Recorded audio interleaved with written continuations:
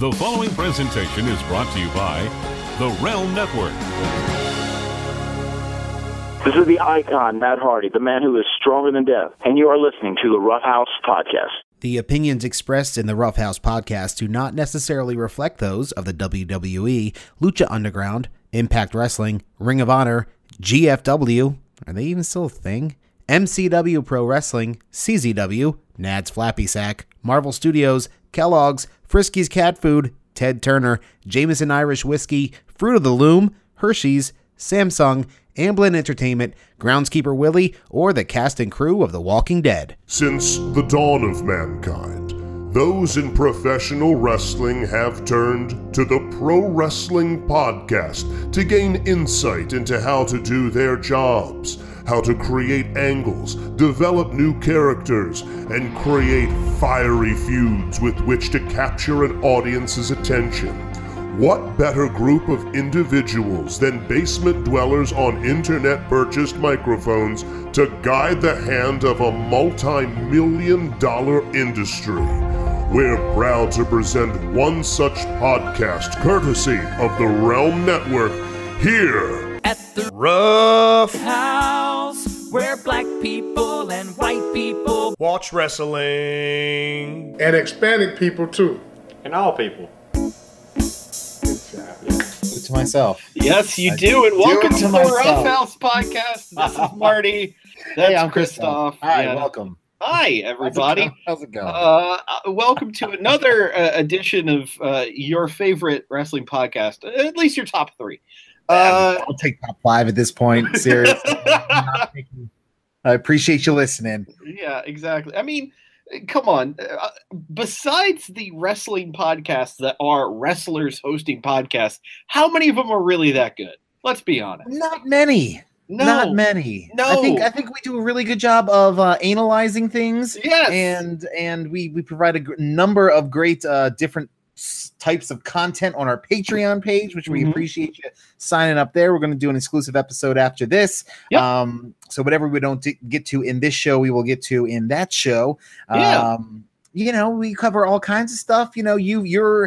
You're exposing me to a lot more of New Japan's greatness. So we're talking a lot more about New Japan, and we're going to Ring of Honor tomorrow night. So we can talk about that. And obviously we talk about the WWE. They've been very busy with TV deals and UK shows and deals with Japanese wrestling companies. And there's a lot of shit going on right now. It's a busy time to be a pro wrestling fan. So we like to think that we give you the hot takes, the most important stuff that's happened with a little of an analysis. About it. Yeah, I'm not gonna lie. The other day, I'm not gonna name names, but I listened to another wrestling podcast. Not one of note. This is not me shitting on the Wrestling Observer radios or the post wrestlings of the world or anything like that, where there's a status of this. I was listening to another wrestling podcast that just came into my view. One of those things you see on social media. You go, let's give it a listen and see what the other people are doing.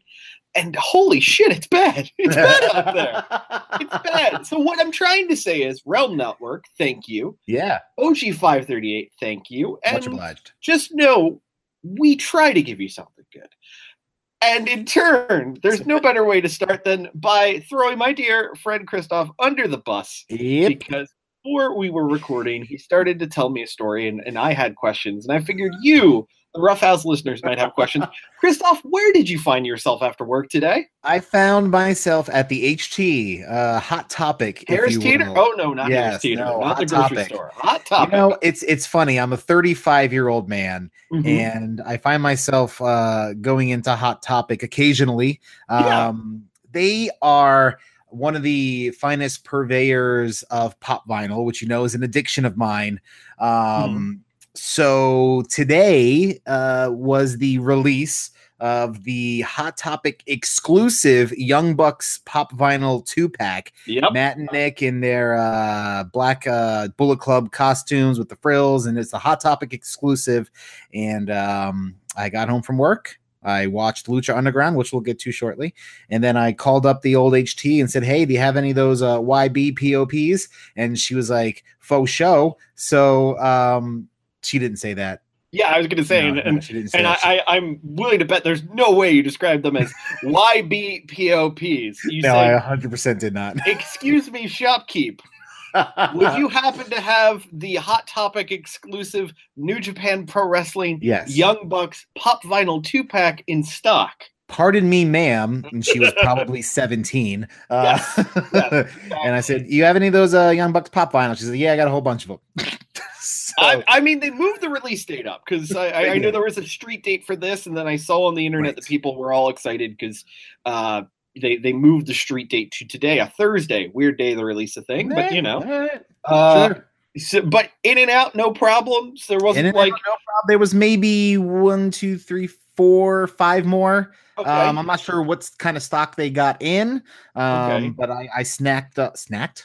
Yep, you snacked on it. You just munched on it on the way out. I gnawed on Nick Jackson's head on my way home. No, I snatched it up, and I had a credit because I had a $5 credit for the store, so I only paid $20 as opposed to the $25 of the retail price. Oh, it was going to be $25 for the 2-pack. Yeah, 2-packs and exclusives. Exclusives are usually a couple bucks more. An exclusive single pop at Hot Topic will usually run around $12.50 as opposed or $14. That's what's on sale. I don't know. They're a couple bucks more. So the 2-pack together it was a few bucks more. But it's the exclusives, and I've learned this from buying and selling pop vinyls as I've been narrowing down the amount of licenses that I collect. I'm getting rid of all my Marvel and my Star Wars. I've accepted that a long time ago. So now I'm focusing on WWE and Harry Potter and Lord of the Rings. Those are the ones that I'm really focusing on the most, and wrestling, obviously, not just WWE now that we have the first non-WWE pops out there. And the regular edition of the Young Bucks, along with the Kenny Omega and Cody, I think come out in 2 weeks. Street date for those. And there was like a pre-order bundle on Pro Wrestling Tees and a bunch of different places you could pre-order it. I couldn't swing that financially. I really couldn't even swing this financially, but I really wanted it. And you know what? Sometimes Aziz and Retta told me once to just treat yourself, and yo is me in Spanish. So there you go. Where it's I, but you know what I'm saying. So I treated myself to the Young Bucks pop. So it is on my your mantle. One of my mantles. I think it's above the Gideon Graves and Ramona Flowers Scott Pilgrim 2-pack. And I think there's my Hulkbuster from the first Marvel Collector's Core box, which I don't know if I'll be able to get rid of just because I really love it. It's such a great piece.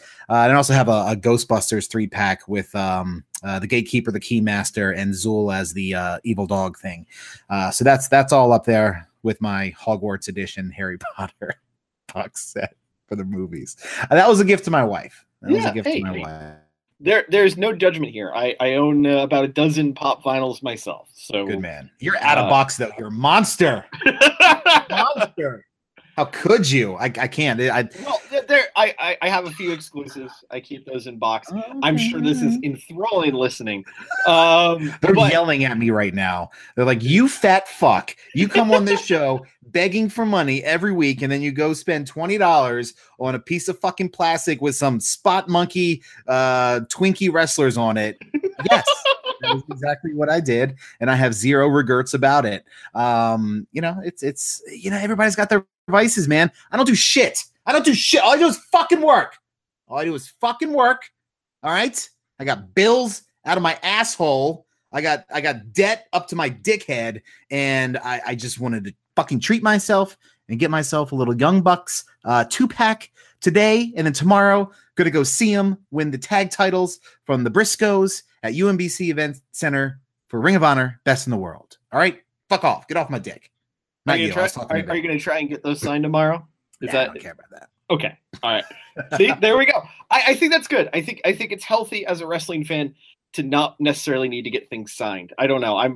That would be one thing. That would be one thing I wouldn't mind getting signed. However, but I like it. I like to be able to see in there as is. I'm an inbox collector, so having it on the shelf to see, their faces without, some Sharpie scribbled over it. And I don't even know if that increases value or not. I don't have any autographed vinyls, so I don't know what the resale is on those. I guess to a certain market, And if you can prove that you actually got it signed, via photo or whatever, then a certain person would pay a certain amount of money for that. But who knows? I don't have, Chris Evans didn't sign my Captain America, which I'm selling for $10. But there you go. Dear Roughhouse listeners, $10. You get yourself a Captain. I think I have a taker on those two. Oh, okay. It's Age of Ultron cap and the original cap. Okay. There you go. When you meet up with that guy. So yeah, I'm making money and I'm spending money that I don't have. So that's my story. How are you, friend? Hey man, I'm good. It's been another wonderful week in the world of Marty Day, and more importantly, it's been another wonderful week in the world of professional wrestling. Good at those segues. I think the most important thing to discuss this week, there's a lot of things in the news, a lot of things going on. I think we just got to get to the heart of the matter. The biggest story of the week: Topanga was backstage at Smackdown. We mentioned her last week at the end of the show. Booyah! She pops up backstage at Smackdown. You're welcome, universe. Danielle Fishel back in the world, thanks to your boys at the Rough House. And I'm sure we're about the same age, give or take a year or two. And sure. I'm sure if you were anything like me at that point in your life, Topanga on screen just did something to the loins, lit a fire up under there. And she was a lot of people's first big celebrity love. Exactly. And she became a wrestling fan. I don't know if she's just a Lio Rush fan or a wrestling fan as a whole. I think she pops up at PWG, although PWG seems to be the cool place to go these days. And understandably so. They put on a hell of a show there. And honestly, it looks like they're going to keep putting on hell of shows there, because I don't know if you saw the Battle of Los Angeles lineup for this year. Yeah. Fucking crazy. We'll get into that, though. I think the big story this week goes to one Mr. Brock Lesnar and the weirdness that is surrounding his Universal title reign. Mm-hmm. So, last week, we were in a world where there was going to be a 6-man number 1 contenders match at Extreme Rules. Winner gets Brock Lesnar, Bork Laser himself, at SummerSlam. Big old Dick Sword coming back, defending the Universal title against the winner of this match. We were all excited. You had Roman Reigns in there. You had Bobby Lashley in there. We assumed that Finn Balor would get in there, Seth Rollins, probably Baron Corbin, and maybe Kevin Owens. I don't know how they would have rounded it out. But Kurt Angle comes out and was like, no, that's not going to happen. Yeah, and the thing that was weird, it was after a half work, half shoot post by Paul Heyman on social media, where basically he shit on everybody in the match so far and saying that none of them are true competition and he needs to go for ultimate competition, nudge, nudge, wink, wink. Yeah, capital U. Yes. So the 6-man number 1 contenders match completely off. And now our new plan, because it's another plan, it's another way to build things up for SummerSlam and that sort of thing, is Brock Lesnar may not come back to the WWE. Brock Lesnar may not do the right thing and drop the title, because if there's nothing that wrestling fans like more, it's worked shoot angles. They always go great. 100% of the time it works. 60% of the time, I think I had that reversed, but something like that. Yeah. Who the hell knows? You just swerved on it, just like this whole storyline's going to be. It's a weird thing going on right now, and apparently Brian Alvarez was saying that it was just something that Vince changed his mind in the middle of the week and was like, "Nope, we're not going to do that anymore," and then we'll just write it from scratch. Right. I don't know what to take from this. I don't know how much of it is work, how much of it is shoot. I'm pretty sure most of this is a work, and because you have to find creative ways to make it seem real these days. It's hard. I mean, the age of kayfabe is long since passed, and there's smart people in the crowd who know how things are booked and how things come about, and they can pick up on trends and predict things a couple months in advance. So I think they're kind of just zigging and zagging all the time just to try to keep fans and podcasters on our toes. And give us something to talk about, because you know what? Mission accomplished. This was the first big story we talked about on our podcast. And because why wouldn't we? It's a big story. It's the Universal title. It's on what will probably end up being the B show in October of 2019. The way things are going, but Brock Lesnar, he's kind of fallen out of the good graces in the Smark community. Everybody just kind of wants him gone. So but the thing is, who is the one to beat him? If anybody beats him, one, does he forfeit? I don't think he's going to forfeit. Yeah. Two, will it be Roman Reigns with another rematch between those two? Will it be good old Bob Lashley? They've been saying that one of the reasons they brought Lashley in is to get a match in with Brock, and if Brock, he is considering going back to UFC. I think that's legit. Yeah. So, if he's going to get a match in with Big Bob Lashley, then now's the time to do it. Do I really want to see Bobby Lashley as the Universal Champion? I don't know about that. I'm not sure. It's so weird. It's so weird. So, let's try to take this apart Zapruder film style and try to understand the logic of what's going on right now. So Brock Lesnar has one match left on his deal, as far as we know. Right. We don't know the top level conversations, because apparently another thing they love doing these days is swerving the boys. So we don't know the top level conversations. Here's facts. One, Brock Lesnar is the Universal Champion right now. Two, yes, correct. It looks like the next time we're going to see him is SummerSlam. Three, he may go back to UFC. Right. Four, if he's going to go back to UFC before the end of the year, he has to get back into drug testing by the end of this week. Correct. Tomorrow, I think, Friday, or today, whenever you're listening to this, Friday the 29th, I think, if they want to get him on the pay-per-view against, who's he going to fight?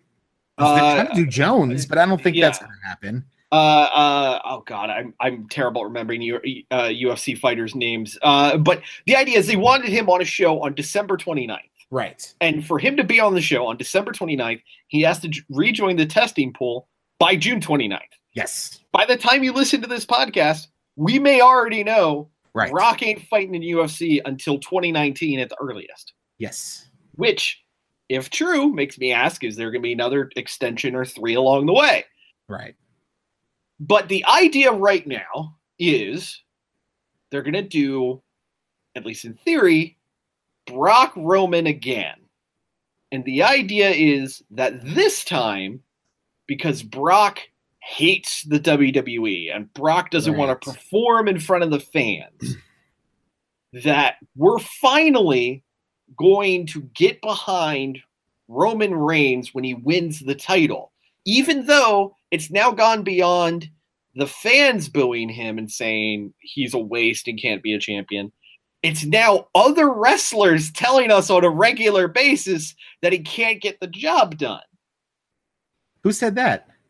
That's Bobby Lashley's entire argument last week. Yeah, but that's a storyline. No, I understand that. I thought you meant people on podcasts are saying, just talking shit about Roman. I was like, I didn't catch that. Not legitimately. Not legitimately. I'm just saying. So we have this weird shoot work hybrid where the fans really don't think Roman can get the job done, but the roster is saying he can't get the job done, which is like the WWE telling us he can't get the job done.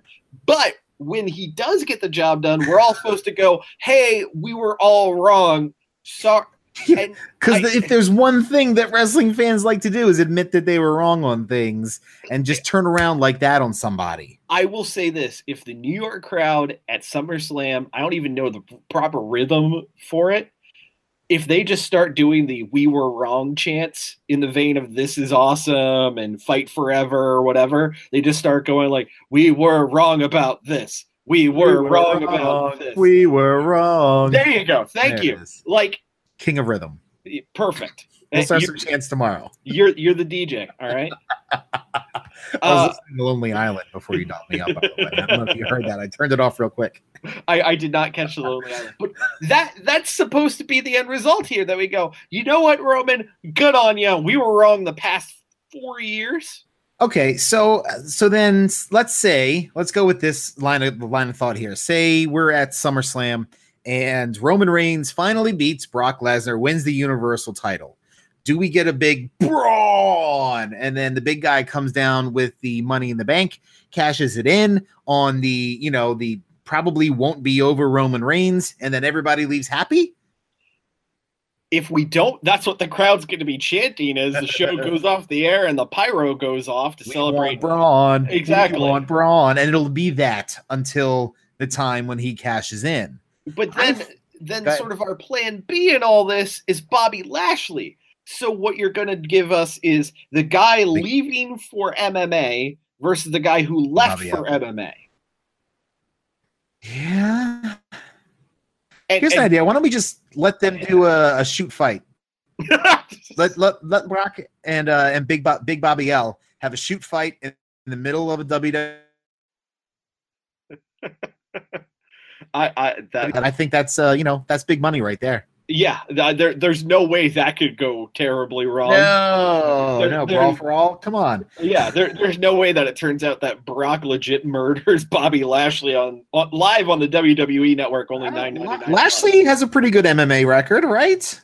In fucking Bellator.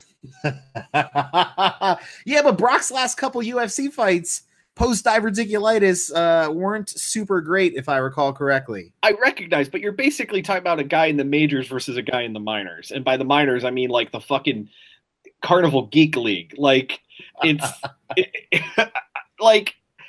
Bellator, and I'm sure I'll be correct if I'm wrong on this, but remember, Bellator is the one that was like, hey, you know what? Kimbo Slice might be near death's door, but let's put him in a cage anyway. So... unless that was Elite XC. Anyway, the fact is, Bellator is nowhere near the level of a UFC in terms of competition, in terms of a show. How old is Big Bobby L? He's got to be at least 40. Magic of the internet in front of me. I will look that up. Brock is what, 46? I feel like we've been through this not too long ago, and I don't remember. So let's see. Bobby Lashley's 41 years old. Big Bobby L, 41. Yeah. And Big Brock Lesnar is 40. So they're the same age, basically. What? Bobby Lashley's older than Brock Lesnar? Yes. Fuck? Yeah, I know, right? What? Yeah. They were within spitting distance of each other age-wise, but yeah. I mean, Brock did start young. He did come into WWE really young, and then right out of failing out of or getting cut from the Vikings practice squad, and then he came went to OVW. So yeah, he did start in WWE early, but damn, I thought he was older than that. Fuck. Yeah. He was the youngest WWE champion until after he left, and everyone got mad that he left, so they gave that to Randy Orton. Randy Orton, yeah. Huh. Yeah. I don't know. I like. Even discussing this with our listeners on Facebook and Twitter earlier today, there doesn't seem to be like a common denominator for what people want to see. There are people who want to see a Braun cash in, but they don't know if Braun needs it. There are people who say, hey, Raw's working fine without the title. Why do we need to have it back? Which is also a very weird thing, that the storyline is now, Brock won't defend the belt. Brock hasn't been defending the belt, and it was fine for the past year, but now it's a bad thing.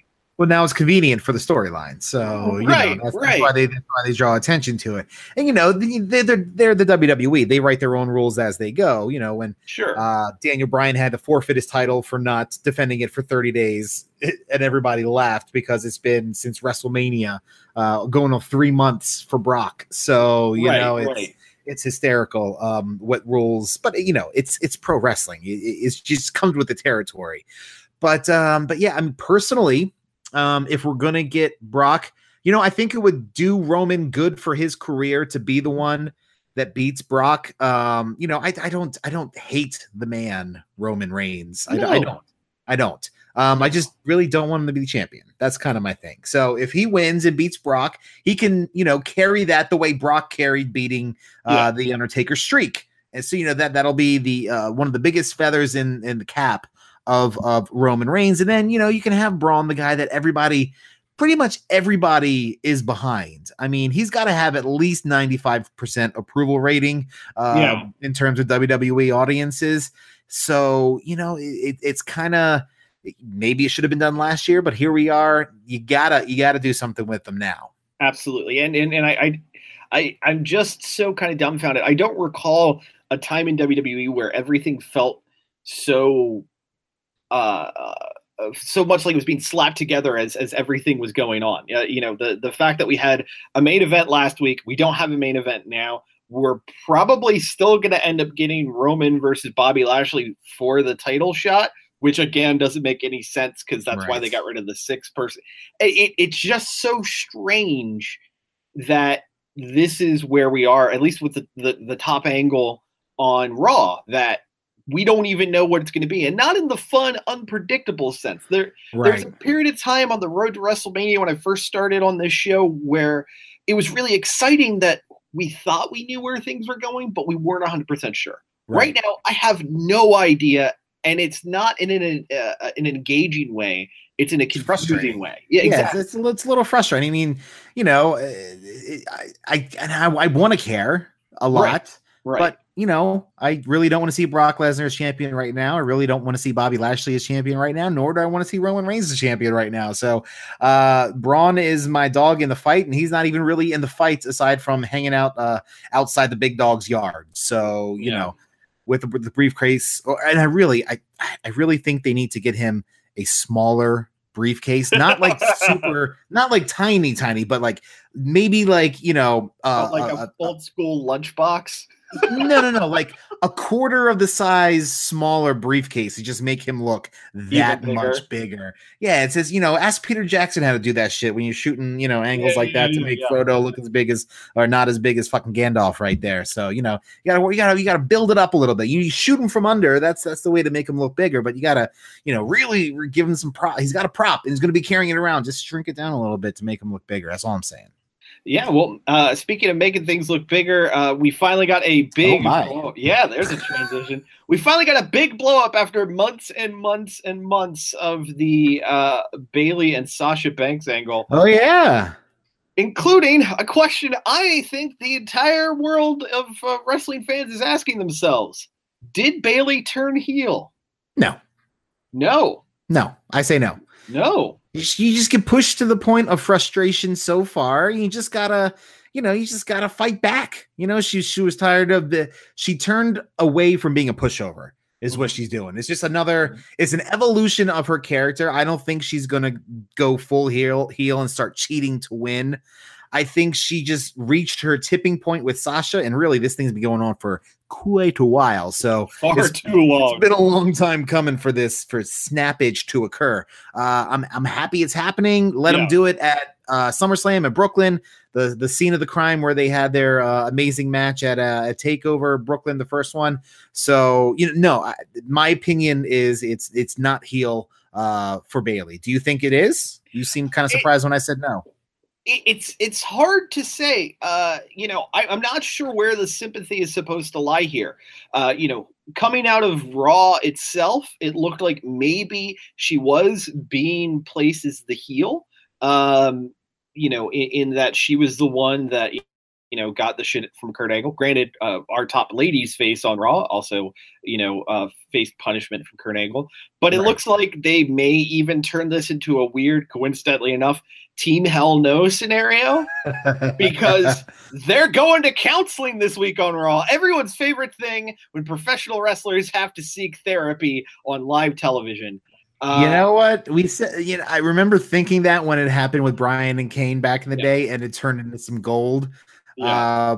However, Bayley and Sasha aren't the odd couple that Bryan and Kane are again. So I'm not sure how well that's going to work. We'll see. Maybe they get Dr. Shelby back. Who I think that was his name, right? That was the anger management guy. So I don't know if it's anger management or just like couples therapy or whatever the hell they're doing. Call up what's her name from The Sopranos? I can't remember. Lorraine Bracco. Lorraine Bracco, yeah. Fellas, her. Yeah. Call her up. Get her in there. What's she doing these days? She has a deep, sexy voice. I was always into that. Sorry. All I can really say coming out of this angle, as the internet has agreed with me on, we really need a "You Ain't Shit" T-shirt from Bayley, because that was a 10. That was perfect. Man, you get caught up in the moment. Yeah. No, that was wonderful. I loved every second of that. Yeah. Also on Raw this week, we got a very kind of weird angle with Kevin Owens and Braun Strowman. Yeah. Which apparently is leading to a match at Extreme Rules between the two of them. Here's the thing that was kind of weird, at least for me. So Braun is trying to find Kevin Owens backstage. Uh-huh. He asks a staffer at WWE, where's Kevin Owens? The staffer does not know who Kevin Owens is. The guy who is a champion and is one of the top stars on the show and is in the main event almost every week. Had to be a rib. And Kevin. Then he's, the guy with the bowling ball under his shirt. Yeah. Yeah. All right. Kevin Owens does not have a Finn Balor physique. We knew that getting into this. He's not Roman Reigns. He's not even Kurt Hawkins in terms of a physique. He's a guy that you are pushing as a top tier heel on Raw. Yeah. I don't remember them doing this sort of thing to a Bam Bam Bigelow. No. He was really the kind of really close. He was, I guess he was maybe a little taller and a little bigger, but Bam Bam was, as agile, if not more agile than Kevin Owens. And, Kevin Owens can go and he can talk better than Bam Bam can. And that's not saying that Bam Bam was a bad talker, but Owens is really good on the mic. Absolutely. And his character is great. So yeah, it's a little disheartening to hear those cheap shots being taken at the guy, the guy that was your Universal Champion for a number of months, a year and a half or so ago. And, right. Like you said, was and is in a lot of main event storylines. I don't know if that's just some fat shaming happening from the writers. I don't know if it's Vince trying to, light a fire under him to lose a couple pounds. I don't know, but either way, it's shitty. It's a little shitty. Yeah, I mean, the way it's always been put in wrestling is you accentuate the positives, you hide the negatives. If you're cutting a promo on a guy, you don't point out the real flaws. Right. Like, what would it have hurt for Braun to be like, the coward running around backstage like a scolded dog, and the staffer goes, "Oh, he went that way." Like, right. It doesn't hurt the other guy. Instead, now you're just having Kevin Owens look like a doofus. Who no one knows who he is, and you fat shamed him. Where literally a few weeks ago, Nia Jax was, the prime example of body positivity. It's just consistently inconsistent and frustrating. But hey, Kevin got to hang out with Shania Twain, so good for him. Here's what I want to see. I want to see Kevin Owens pick up Shania Twain, and then I want to see him throw Shania Twain into Michael P.S. Hayes. Forcing Michael P.S. Hayes to fall down multiple flights of stairs. Not Shania. I want Shania to be okay in all this thing.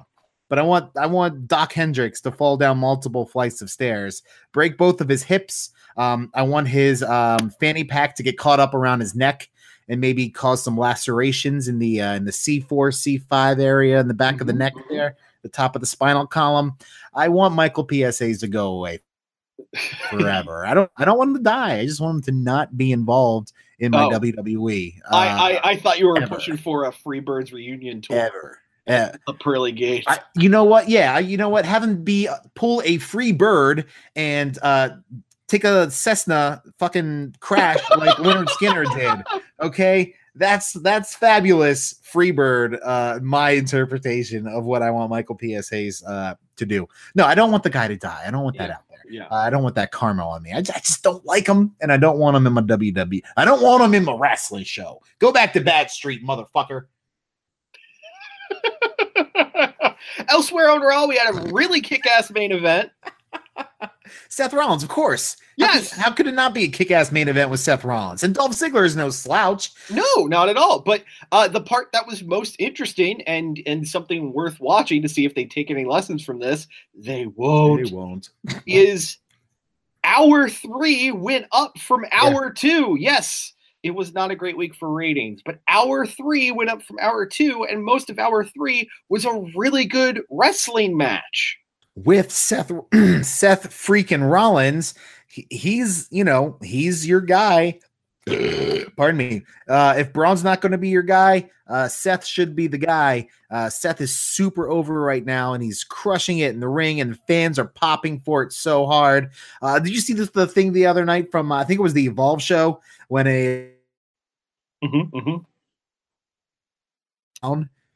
Yes. The fire alarm went off. I just so crazy. Also, that same weekend, over this past weekend, the fucking top rope broke, and you got Seth doing his fucking hardcore dance with the top rope in the ring. Yeah, fucking love that guy. What's not to like about Seth Rollins? He's outstanding. Dated a Nazi, but besides that, pretty great. And had it come out too, but aside from that, I mean, who hasn't? I mean, come on. The fact is, really great match. Yeah, I ranted last week about how I thought the whole IC title bit was weird. I'm just going to blindly accept that this is our angle right now. It's really fun. I also really, really want to see Seth Rollins versus Drew McIntyre. Yes. Very badly. So that has to probably happen next week, I'd imagine, right? Yeah. One would hope. Come on, Kurt. I know you're listening. Push Michael Hayes down the stairs. But I just thought it was a really great match. Yeah, the finish was, the dumb finish with interference, but better that than our standard distraction roll-up finish or non-title match where the person getting a title shot wins clean and then ultimately never wins the belt. They got their shit in. The crowd was super hot for it. The ratings prove how great it was. So build off that. Yeah. Book Drew versus Seth in the main event for next week's show. Let them tear each other apart and, probably do the same finish, but let them get their shit in and have it was like 30+ minute match, I think. Yeah. At the end of Raw. So, hey, imagine that, guys. Wrestling fans want to watch good wrestling. I know. Get the fuck out of here. Weirdest thing in the world, right? Yeah. I think Michael P.S. Hayes is allergic to good stuff. Yeah. I think you're right there. But really dope match, and ended up being a really great Raw because of it, because of the big angles, because of a great match on the main event. SmackDown I thought was a little bit more of a mixed bag, but it did have a pretty big angle at the end of the night. For those who missed it, show started with Miz and the Bludgeon Brothers on Miz TV. Kind of a segment that went a little bit too long because Bludgeon Brothers really shouldn't be talking at length. Luke Harper's a better than average talker, but it takes away from their mystique when they're cutting these lengthy promos and explaining their actions. No, I want to see them go out there and bash people over the head with fucking rubber mallets. I mean, come on, that's their gimmick. Let them do it. Absolutely.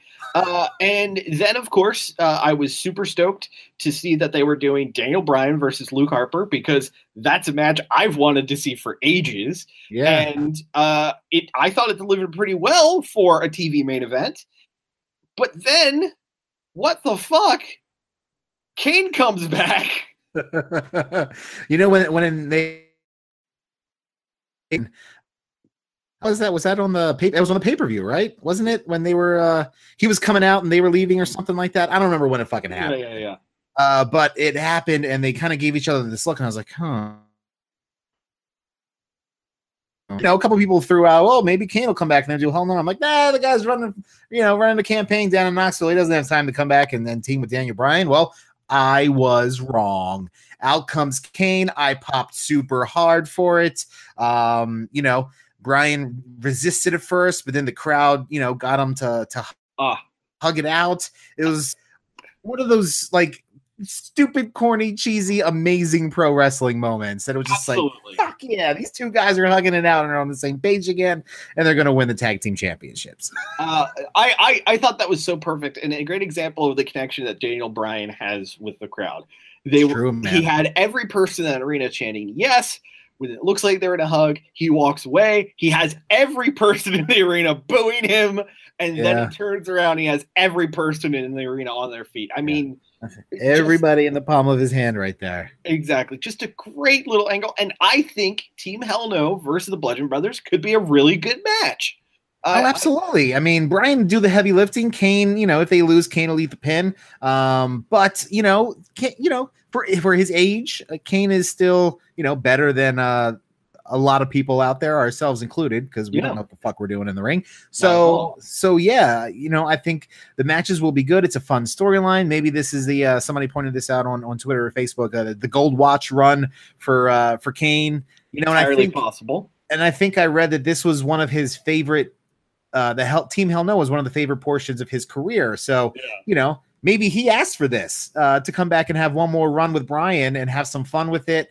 And, if gold comes along, but it's going to be entertaining. There's going to be some good matches. And, that's a good way to close out a SmackDown, which was hyping a really interesting match that we were looking forward to, but didn't get to see because of a dog bite of all things. Yeah. Weirdest story of the week. It was supposed to be Jeff Hardy and Nakamura in a match, but Nakamura was it going to be for the title? I think so. I think it was going to be the title, and I was looking forward to it because that's a fun match. Not something we've seen a million times. And he got bit by a drug sniffing dog in the locker arena earlier that day and was not cleared to perform. Now, they're not saying that he was being searched for drugs, but that the dog was there. I don't know if it's bomb and drug sniffing. It was bomb sniffing. Okay, all right. Yeah. It was a little weird, but apparently it's a routine thing at WWE live events to have the arena searched for bombs. Yeah, interesting thing I didn't know, but I guess it's a reality of being a massive live sporting event. It's not out of the realm of possibility that it's so unbelievable that it happened. Yeah, but turns out dog was racist and decided to munch down on Shinsuke Nakamura. He hated the color yellow. That's racist. I apologize for that. Turns out that dog was a Lantern and did not care for the color yellow and just munched down on the artist. And what a weird turn of events. And it is a weird story, especially because the official statement from the police department just described him as WWE personnel. They didn't use a name, even though WWE announced what happened. Right. They would not name him. I feel like this is a lawsuit waiting to happen.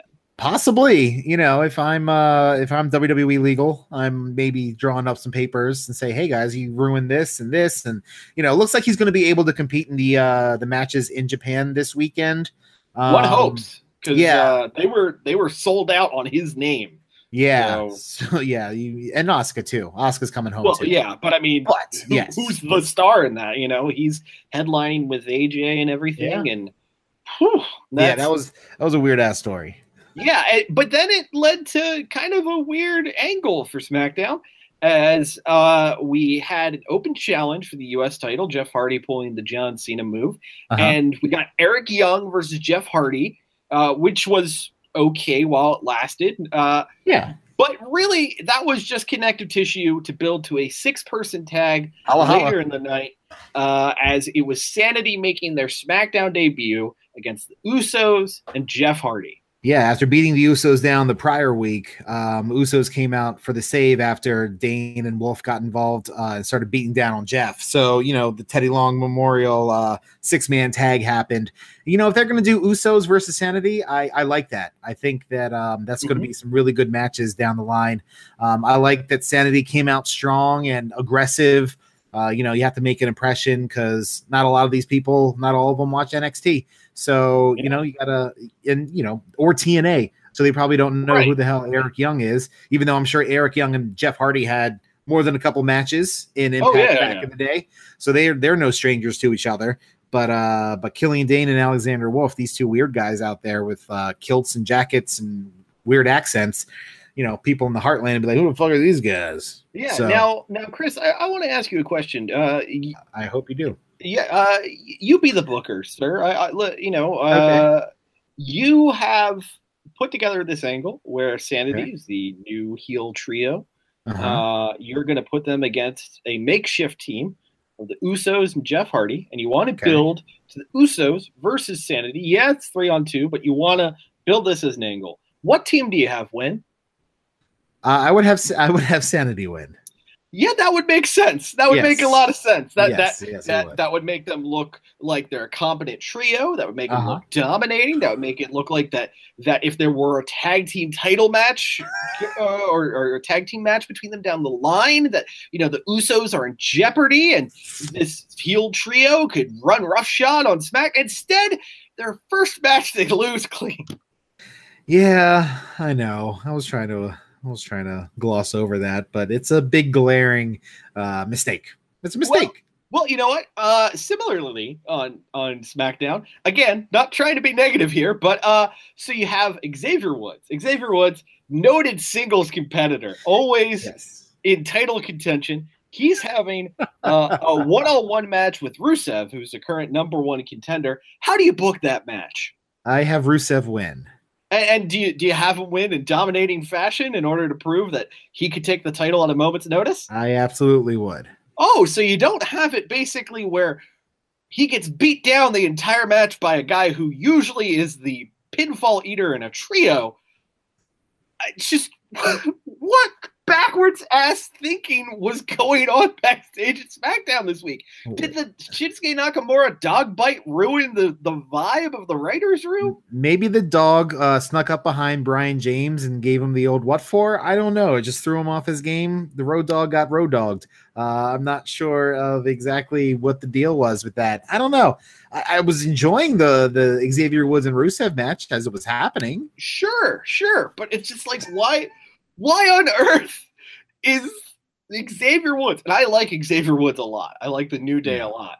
But Xavier Woods, in that trio of guys, is the designated fall guy. Let's just be honest. He's no, you're not right. Big E has world title contender all over him. You've got and was former NXT champion. Yes. You've got Kofi Kingston as the wizened vet who could, again, be mixed into a title scene at any given time. Yeah. Tag team titles, U.S. titles, Intercontinental titles. Xavier is the manager more often than he's the wrestler, and he's going toe-to-toe with the guy that's going against AJ Styles. Unless they're turning this shit into a three-way and I missed it, this feels like a weird direction. Well, I don't know. Maybe they just didn't put a lot of thought into it. I don't know. I don't have a good answer for you there, bud. I really don't. I wish I had an idea of what the fuck they were thinking when they did that. Alas, I do not. So yeah, that happened. And also something I'm actually looking forward to next week. Jimmy Ellsworth is going to have a match against Asuka, and I cannot wait to see him get his face kicked off by the Empress of Tomorrow. I think it's going to be great. I think it's going to be a well-deserved ass beating. If they just want to make the entire second hour James Ellsworth getting kicked in the face, I think SmackDown ratings are going to do a brand new record. And I like James Ellsworth, but he's so good at playing that character, and he fits. He's kind of like his body type for a man is kind of perfect to wrestle women. I don't want to make that sound, James Ellsworth is, if you looked up in the dictionary, mediocre white man, it would be him. And that's damning. He'll probably admit that. But yeah, it's perfect. Like that was his gimmick on the indie scene. He was doing the Andy Kaufman intergender champion deal. So it feels like an appropriate thing. Again, I certainly hope, though, that this is a scenario where we see the Asuka murder machine turned on. Yes. Kicks the shit out of him, and it's an absolute brutal ass beating, and not them going 50-50 for 15 minutes, and Jimmy Dream wins with a roll-up. Yeah. But there's part of me that thinks that's the way it's going to go on Tuesday. Yeah, and you have every reason to believe that, considering the past 15 minutes we've been talking about questionable match booking on SmackDown. So either way, I think it's going to be entertaining, and I'm looking forward to seeing where they go with Hell No next. I want to see some backstage stuff with those guys because they're so damn great together. So yeah, SmackDown. Like you said, ratings weren't great for either show this week, but no, not really. There was good content on both shows. Right. I haven't caught up with NXT. I'm still behind on that, so I'm not all all caught up to snuff on that. We had some title changes and then some more title changes. Yeah. In certain divisions there. And then they had the big UK stuff. Did you catch any of the UK stuff? What I did was I caught the big British strong style matches from both shows. I haven't sat down and watched the tournament or anything yet. From night one, they ran British strong style, which is Mustache Mountain and Pete Dunne against the Undisputed Era. Tremendous 6-man tag match. Absolutely out of this world. Just bell to bell, pure action. Great fucking shit. And you know what? I will say this. For as critical as I am about the WWE, I can't say this week they didn't give you options for stuff. Yeah. Because, parts of Raw I didn't like. Yeah, parts of SmackDown I didn't like. But then you had stuff on the UK shows and NXT and 205 that were really damn good. Yeah. So it's hard to, toss away the baby with the bathwater in this scenario. But the 6-man tag between British Strong Style and Undisputed Era was awesome. And it led to an even greater tag title match where he had a tag title change with Mustache Mountain beating Kyle O'Reilly and Roddy Strong for the NXT tag titles. Dope ass match with an incredible pop at the end. Nice. Just great work from both teams. Highly recommend you check those out. And then this week on NXT, we got Mustache Mountain and Ricochet against Undisputed Era, which was a really, really great match also. Okay. All right. And this is building to a return match for the tag titles, right? Which is coming up. I think it's this coming week on NXT, if not the week after. Yeah, I think that sounds right. I think they just taped those shows, and I also heard the Tony Storm Shayna Baszler match was really good. Yeah. Too probably the best match Baszler's done in WWE so far. So I'm looking forward to checking all that out. Hopefully this weekend. I got a lot of stuff to catch up on, man. I haven't caught up on NXT. I've got season 2 of Luke Cage. Season 2 of Glow comes out tomorrow. Yeah. So there's that as well. And then all this UK stuff and zero time. So you had, if you are a WWE fan and you just watch WWE shows, you had the first UK show from 3 to 6 on Monday. Yeah. Then you had Raw from 8 to 11. Oof. Then you had the second UK show from 3 to 6 on Tuesday. Then SmackDown from 8 to 10. 205 from 10 to 11, which featured the debut of Baltimore's own Leo Rush. I think it's going to be a good spot for him. I really do. Yeah. I'd like to see him do, have a longer drawn out match at some point, not just a squash, but as an introduction to, show the world how quick and how snappy this kid is. I think it was as good as you could have done to get the guy over like that. So I'm looking forward to seeing him against some of the actual talent. Like him and Mustafa Ali is something I really want to see. Oh my God. Yeah. The quickness. Him and Cedric Alexander. Yeah. Even one-offs like him against Kalisto could be a lot of fun. Yeah, absolutely. So yeah, he's in a good spot. It's going to work out well for him there. And then on Wednesday you had the hour of NXT, and then Thursday, if you don't always just watch WWE, you had Lucha Underground. Yeah, so that right there is looking at 14 hours of professional wrestling, not including the fact that this Friday night is a 2 to 3 hour Ring of Honor pay-per-view. Right, and Impact is tonight. Oh, Impact is tonight? Well, also there's the CEO New Japan show on Friday night. On Twitch. Streaming for free. So that's another 2 to 3 hours of professional wrestling. Good Christ. What? I know. Everybody's been talking about peak TV for the past couple of years. There's so much great television out there. There's so much great wrestling out there that it's hard to keep up with everything, but you fit it in where you can. Well, hello there. And just enjoy it while it's happening. I'm looking forward to maybe this weekend spending some time if I have any free time, and probably my entire July 4th, since I'm off, will be spent watching wrestling. So I'm excited for that. What were you going to say? Oh, I was just going to say, gearing up for something. I think it'd be really great if you just spent your entire Independence Day watching the WWE NXT UK shows, because I think there's something great about celebrating our independence from the Brits by watching them punch each other. I feel like there's a real joy in that. We sent them into such disarray by leaving their union that they've turned to fighting each other. We now pay them to punch each other in the face for our amusement. We win 250 years later. And then I was going to talk about Lucha. We didn't. We got into Lucha last week on the show. Please catch me up, sir. So. The first episode was a little bit off with the Aztec warfare. I heard they had some shooting difficulties with the new temple and then readjusting to the shooting schedule. So the second episode last week got themselves back on track. You had a really good match with El Dragon Azteca Jr. and Drago. You had Pentagon Dark versus Matanza, which is a really good match. They've put Pentagon Dark on each show this season. Smart move. Yes, exactly. They finally have gotten to the point where they know that this is the money guy. So, and on Wednesday, this week's show, all he did was come out and cut a promo saying how he beat 19 other guys in Aztec Warfare to keep his title. And then he beat Cueto's Monster to keep his title. And then whoever comes next is going to, lose as well, which obviously signals him about to get beat down. Yeah. And who was it? But not the man, the machine, Cage. So nice. Cage, this is his first appearance this season. We haven't seen him in the first 2 episodes. So Cage came out and beat up Pentagon, threw him, power bombed him off the apron into a table on the outside, which looked, nice and brutal. So looking forward to seeing Cage and Pentagon beat each other up in the coming weeks.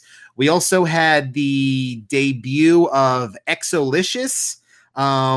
Sonny Kiss, I think is his name on the indies. Are you familiar? Oh, yeah. I'm vaguely familiar. Yeah, so he's an interesting character. I did see him in my time out in the temple. Had a match against Jack Evans in quite some time, especially in the ring, because he had his mouth wired shut. Yeah. The last Lucha Underground. They're doing this really weird possessed doll thing with Ricky Mandel of Worldwide Underground, which I'm really curious to see how that pans out. That should be fun and just weird Lucha style. What else did we have on Lucha? We had it was a triple threat casket match. So their casket matches are called Grave Consequences, and this one was a triple threat, 3-way to the grave, as Antonio Cueto called it. So it was Mil Muertes, and this is kind of his signature match against Phoenix and Jeremiah Crane. So the story of the match is okay. Follow me along here. All right, I'm going to do my best. Mil Muertes. One question beforehand, just because I'm trying to set the picture in my brain, because I'm not a Lucha guy. I don't have access to the El Rey network, so I can't watch it regularly. I try to watch random things when they pop up on YouTube. Sure. So you said it is a 3-way casket match. Does that mean there were 2 caskets for use in the match? Last man standing. So 2 of the competitors had to get put into caskets. Okay, so there were 2 caskets, not one. There were 3. There were 3 caskets, one for each. And they were all kind of airbrushed on with their, likenesses. Okay. So there was Phoenix's face with flames coming out, and Jeremiah Crane's looked all weird. So the story of the match is Mil Muertes, the man of 1,000 deaths, his love, Katrina, is trying to, she's kind of caught in between the real world and the spirit world. So this is part of what gives her teleporting abilities. So what she did was she asked Antonio Cueto for a match between Mil, her ward, and Phoenix, so that Mil could put away Phoenix and take Phoenix's life force and his, rise from the grave abilities to restore herself to this realm.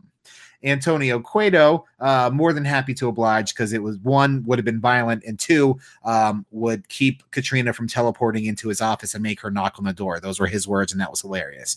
So that was the basis. Then this was all set up on last week's show. At the end of the show, Jeremiah Crane comes in. Jeremiah Crane is in love with Katrina. Okay. So he wants to put away Mil Muertes to have Katrina in this whole thing. So, and Antonio Cueto just obliges and put him in the match. So then we have the 3-way casket match, essentially. And there was a lot of fun, brutal spots. They were really filling out the temple with this one. They were going all over the place. They went up to the second level, and then Phoenix went to like this on top of where they come out of like the ice doors thing with the sliding doors, and jumped off the thing onto Mill and Jeremiah Crane, and they were, tossing each other into these caskets. And these are like legit metal caskets. These aren't the wooden ones that, that they used to pull for old Undertaker matches. So they're like legit ones, and Phoenix got his ass kicked in this match. So the first person eliminated was Jeremiah Crane, but it wasn't by one of those two competitors. It was by a returning Ivelisse. Ivelisse is the one that brought Jeremiah Crane into Lucha Underground. They were together at the time, and Jeremiah Crane, I think, attacked her with a hammer at Ultima Lucha Trace, so that didn't end well for those two. So Ivelisse comes back on this episode and attacks Jeremiah Crane with a hammer, beats him in the kneecap and then the hand and wrist, and then across the head, busts his head open. He's bleeding and then gets stuffed into the casket, slammed down. Jeremiah Crane's out. Good stuff there. So that is between Phoenix and Mil Muertes. Phoenix and Mil Muertes were the two competitors in the first Grave Consequences match. And I remember seeing that one. That one was ridiculous. Outstanding. Yeah, definitely. Yeah. I think it's on YouTube. Search that one out if you haven't seen it. That would be a good one for a redo, by the way. Yeah. So then it was those two, and, Mil is throwing everything he can at Phoenix. Phoenix keeps, kicking out and kicking and trying to do he's doing all this crazy rope plancha shit and kicks, and he did an amazing missile drop kick off the top rope. They're just beautiful. So you have Mil and Katrina, and you have Phoenix out there, and storyline, Phoenix is with Melissa Santos, the ring announcer. So, she's trying to like yell, get the crowd back into Phoenix and all this stuff. It didn't work that well because Phoenix lost. So Phoenix takes I think he was going for a like handspring cutter, but Mil caught him into a flatliner. It was a really smooth transition. It was a really pretty move. So then he stuffs him in the casket, slams it down. Mil Muertes wins, as he should. That's his match. And then Katrina kind of like gloats and like rubs the casket, so she's going to like steal his life force or whatever at the end. So and Mil was kind of pissed because Katrina was focusing on the casket with Phoenix and not him. So there's definitely some sexual tensiony stuff happening there.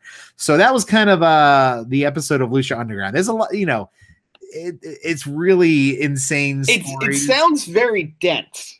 Like that's the biggest thing. Like every time I read about a bit, I mean, it's not necessarily bad because God knows because I'm a New Japan fan. Yeah. I love callbacks to ongoing storytelling in matches and that sort of thing.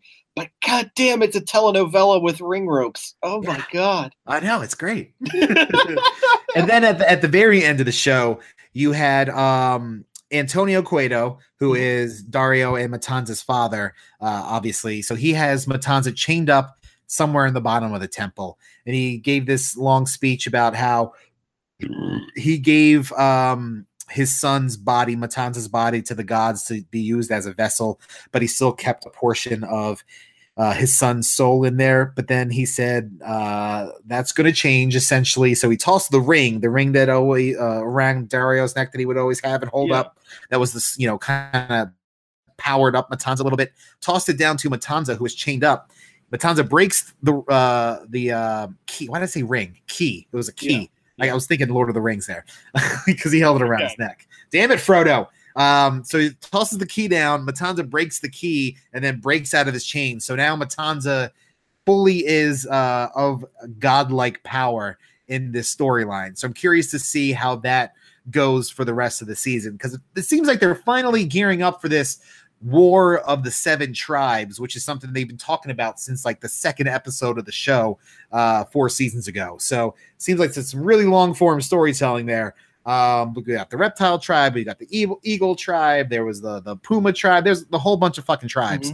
There's 7. So hence the 7 ancient Aztec medallions and all this sort of stuff. It all kind of comes together. So that's kind of a recap of the past 2 weeks of Lucha. I know it sounds overwhelming, but if you watch, it's overwhelming to you because you haven't really watched it. You know, if you've followed it, even loosely over the past couple seasons, you kind of get, you remember these callbacks and stuff like that. So, hence my super dorkiness and excitedness for it. And none of those matches, as good as they were, went to a 30-minute draw in the rain outside in Osaka. Yeah. But, it's my brand. That's what I like. No, nothing wrong with that. Now my question is, so the 7 medallions of all the tribes that are coming together, when do they form Megazord? When does that happen? They don't know. No, they come together to form the Gift of the Gods title, which is essentially it's like Captain Planet. No. It's like Money in the Bank. It's not Earth, Fire, Wind, Water, and Heart. Planet. No. You put them each. You get 7 people win 7 medallions, and then you form Blazing Sword. No, there's no Dragon Zord. There's no Dragon Sword. There's no Thundera Sword of Thundera. There's none of that. No, it's title belt, and it allows them a title championship with 1 week's notice, which was Dario's rule. I don't know if Antonio's gonna hang on to that rule or not. So it does. There's no Voltron. There's no Voltron? They don't form like Voltron. Why not? Nothing. Because they're mostly people. I mean, there's a dragon in there. But and they had a puma. They could have tigers and lions. There was a puma. There was a Luchasaurus in there somewhere. Yeah, as well. So Darewolf. Give that guy a goddamn robot. You're fucking right. I'm with you, man. I'm gonna send a fucking tweet at Lucha El Rey. Yes, please for next season, make these people into robots and make them make one big robot together to fight God Matanza Cueto. Okay, thanks. Bye. Send. That's the dumbest show in the world. What, this or Lucha? Yeah. Oh, fuck off. The Roughhouse Podcast is a weekly podcast. Follow us at Roughhouse SGW on Twitter and Facebook.com/The Roughhouse Podcast. Become a donor to The Roughhouse at Patreon.com/The Roughhouse Podcast. And check out our videos at YouTube.com/UCEGJ21N w G K P M L D N 7 C 3 R F U V Q. This is the Roughhouse podcast with Justin and Christoff. That's it. Fuck Christoff. He's terrible with his information. Okay. Hey, this is The Rock. Shut your mouth, jabronis, and listen up, because this is the Roughhouse podcast with Justin and my least favorite man on the planet, Christoff. And Marty? The preceding presentation was brought to you by the Realm Network.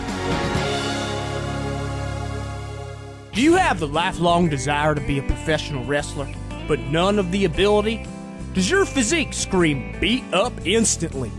Does your wrestling dream involve being crushed nightly by your wrestling idols? Then you've come to the right place.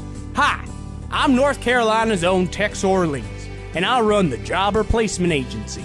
If losing is what you desire, then you're in luck. Losing is our business, and business is good. We'll teach you how to be as bland as possible, how to mount zero offense, and the long-lost art of already being in the ring. If you act now, we'll throw in 10 of our signature in-ring body poses, including peace sign, the I'm number one sign, and just simply raising your fists over your head.